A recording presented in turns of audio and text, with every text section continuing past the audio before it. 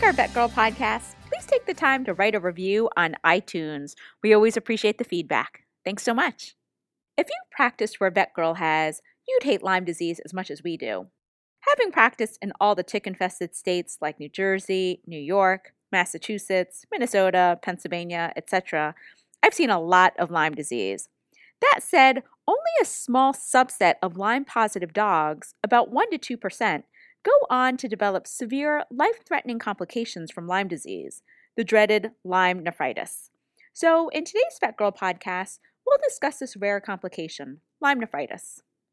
In a state-of-the-art review published by the Journal of Veterinary Emergency Critical Care in 2013, Dr. Merrill Lippman from University of Pennsylvania reviewed Lyme nephritis, a condition resulting in protein-losing nephropathy, what we'll call PLN from now on. For those veterinary professionals practicing in the top 13 Lyme states, we're all too familiar with this devastating disease, along with all the complications associated with the pathogenesis, including renal failure, cavitary effusion, thromboembolism, and hypertension. For more information on Lyme disease, check out our other VetGirl podcasts too. Borrelia burgdorferi, the tick-borne agent associated with Lyme disease, is a gram-negative unicellular spirochete. While it's rare for Lyme nephritis to develop in dogs, golden retrievers and Labrador retrievers appear to be overrepresented. In a study published by Lippman et al. In 2006, more than 80% of retrievers diagnosed with PLN were also positive for borreliosis. Based on the available data, a previous history of lameness has been reported in up to 28% of the cases. For more information, make sure to download the free ACVAM consensus statement on Lyme disease. Currently, the exact pathogenesis of Lyme nephritis remains unknown. Lyme nephritis, or sometimes called Lyme nephropathy, results in type 1 membranoproliferative glomerular nephritis, characterized by diffuse tubular necrosis and lymphocytic plasmacytic interstitial nephritis. Immune complexes and positively charged antigens deposit in the subendothelium of the glomeruli, promoting an immune response and complement activation. Very few Borrelia organisms or DNA are found in the renal tubular cell on histopathology. While Lyme disease can be experimentally induced in dogs, Lyme nephritis has not been experimentally induced, making it a harder disease to study. In an experimental group of dogs, a group of adult beagle dogs showed no signs of disease for more than 1 year after infection despite all having positive Lyme tests. Puppies between 6 to 12 weeks of age showed self-limiting mild signs of disease somewhere between 2 to 5 months, typically in the limb closest to where the ticks were attached experimentally. All individuals in the study became carriers of Lyme, but no evidence of renal injury or PLN was reported. Clinically, Lyme nephritis can result in the following presentation: renal failure with signs of PUPD, uremic halitosis, weight loss, oliguria, anuria, vomiting, dehydration, etc., gastrointestinal signs such as vomiting, diarrhea, anorexia, hypersalivation, and melena, hypertension, showing itself as spontaneous bleeding like epistaxis, sudden blindness from retinal injury, or acute CNS dysfunction from hemorrhage, coagulopathy, resulting in thromboembolism, respiratory distress due to pulmonary thromboembolism, etc., hypoalbuminemia, acute central nervous system dysfunction, pleural, pericardial, peritoneal, or peripheral edema, and even exercise intolerance. So, how do we diagnose Lyme nephritis? Currently, there are no commercially available tests specific for Lyme nephritis, just Lyme disease. We make the diagnosis based on the presence of proteinuria, an elevated urine protein creatinine, clinical signs, history, at-risk breeds, and being seropositive for Lyme disease. Confirmation based on renal biopsy, which we'll discuss later, is important, but is less commonly clinically performed. Again, the majority of dogs with high Borrelia titers do not suffer from PLN or other clinical signs.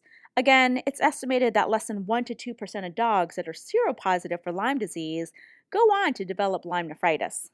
That's likely because Lyme disease is overdiagnosed as a result of diagnostic testing in seroprevalent regions, in other words, those 13 states.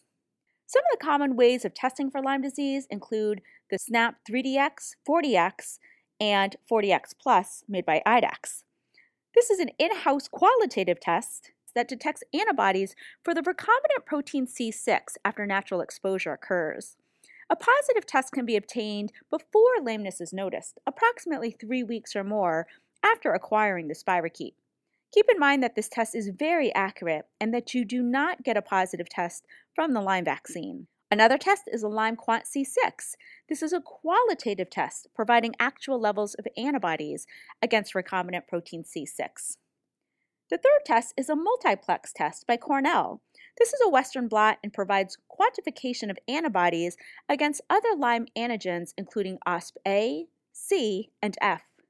Unfortunately, depending on what type of vaccine you're using, it doesn't differentiate between natural exposure and vaccine-induced antibodies, as half of the Lyme vaccines available today contain the antigen OspA and C. The last test is the Accuplex 4 by Antech Diagnostics.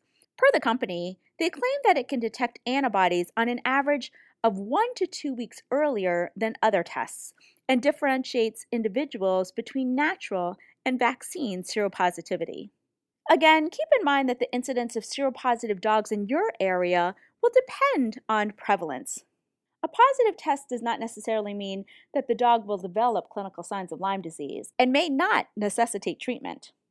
A definitive diagnosis of Lyme disease is commonly achieved based on the clinical pathological presentation in endemic areas in seropositive dogs. Other causes of protein-losing nephropathy must be ruled out. In other words, immune-mediated versus non-immune-mediated causes of glomerular nephritis. Ideally, renal biopsies should be performed early in the course of disease to best identify the underlying cause. Renal biopsies are safe to perform and provide meaningful and therapeutically helpful information when done early in the course of disease. Lyme nephritis is characterized by a membranoproliferative glomerular nephritis, and there are other causes of glomerular nephritis, in other words, non-immune mediated.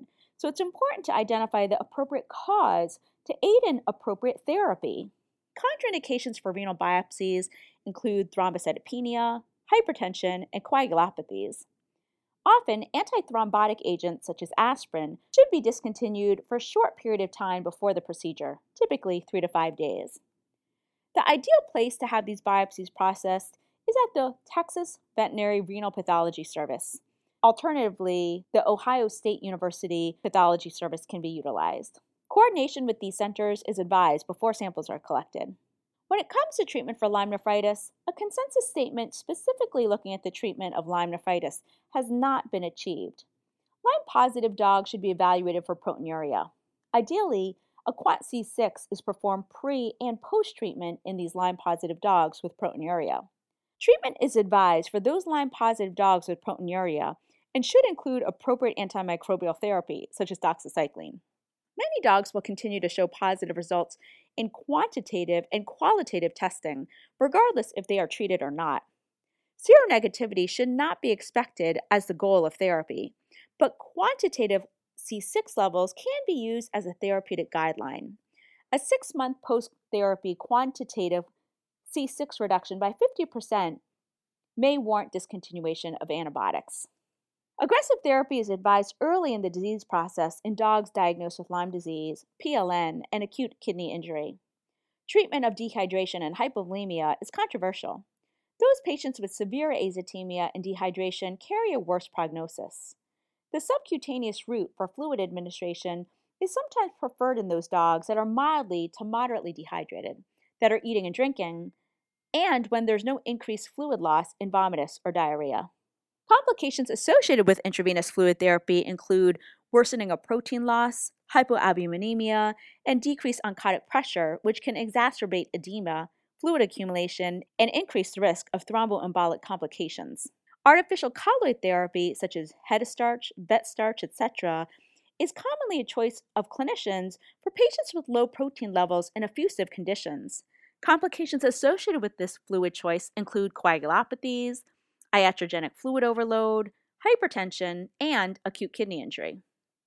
Fluid overload and oliguria are commonly treated with diuretics.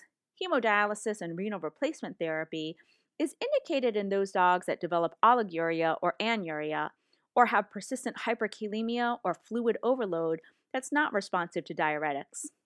In oliguric or anuric patients, the use of a diuretic may be necessary, such as furosemide. If a response to furosemide is noticed, such as increased urine output, a CRI may provide better results than pulse therapy. Potassium-sparing diuretics, such as spironolactone, may also provide additional diuresis for the management of effusions. Angiotensin-converting enzyme inhibitors, what we'll call ACE inhibitors from now on, may help by decreasing proteinuria due to its effects in the afferent and efferent renal arterioles. Angiotensin II receptor antagonists, such as losartan, can also be used when patients are unresponsive to ACE inhibitors.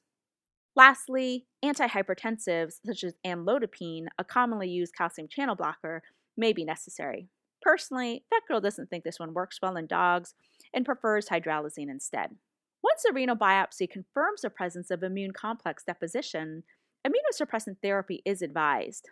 Immunosuppressive therapy could be empirically initiated based on the clinical suspicion of immune-mediated protein-losing renal disease, and in those patients that are not good candidates for renal biopsy, or those situations where finances may not allow for the procedure.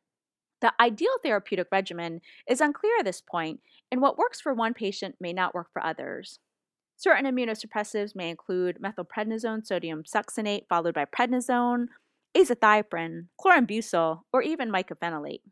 With Lyme nephritis, immunosuppressive therapy is typically continued for several months before attempting to wean the patient off them. Side effects of steroids include gastrointestinal disturbances, such as ulceration, muscle weakness, hypertension, PUPD, hypercoagulable states, and polyphagia. Azathioprine may increase the risk of pancreatitis and gastrointestinal disturbances.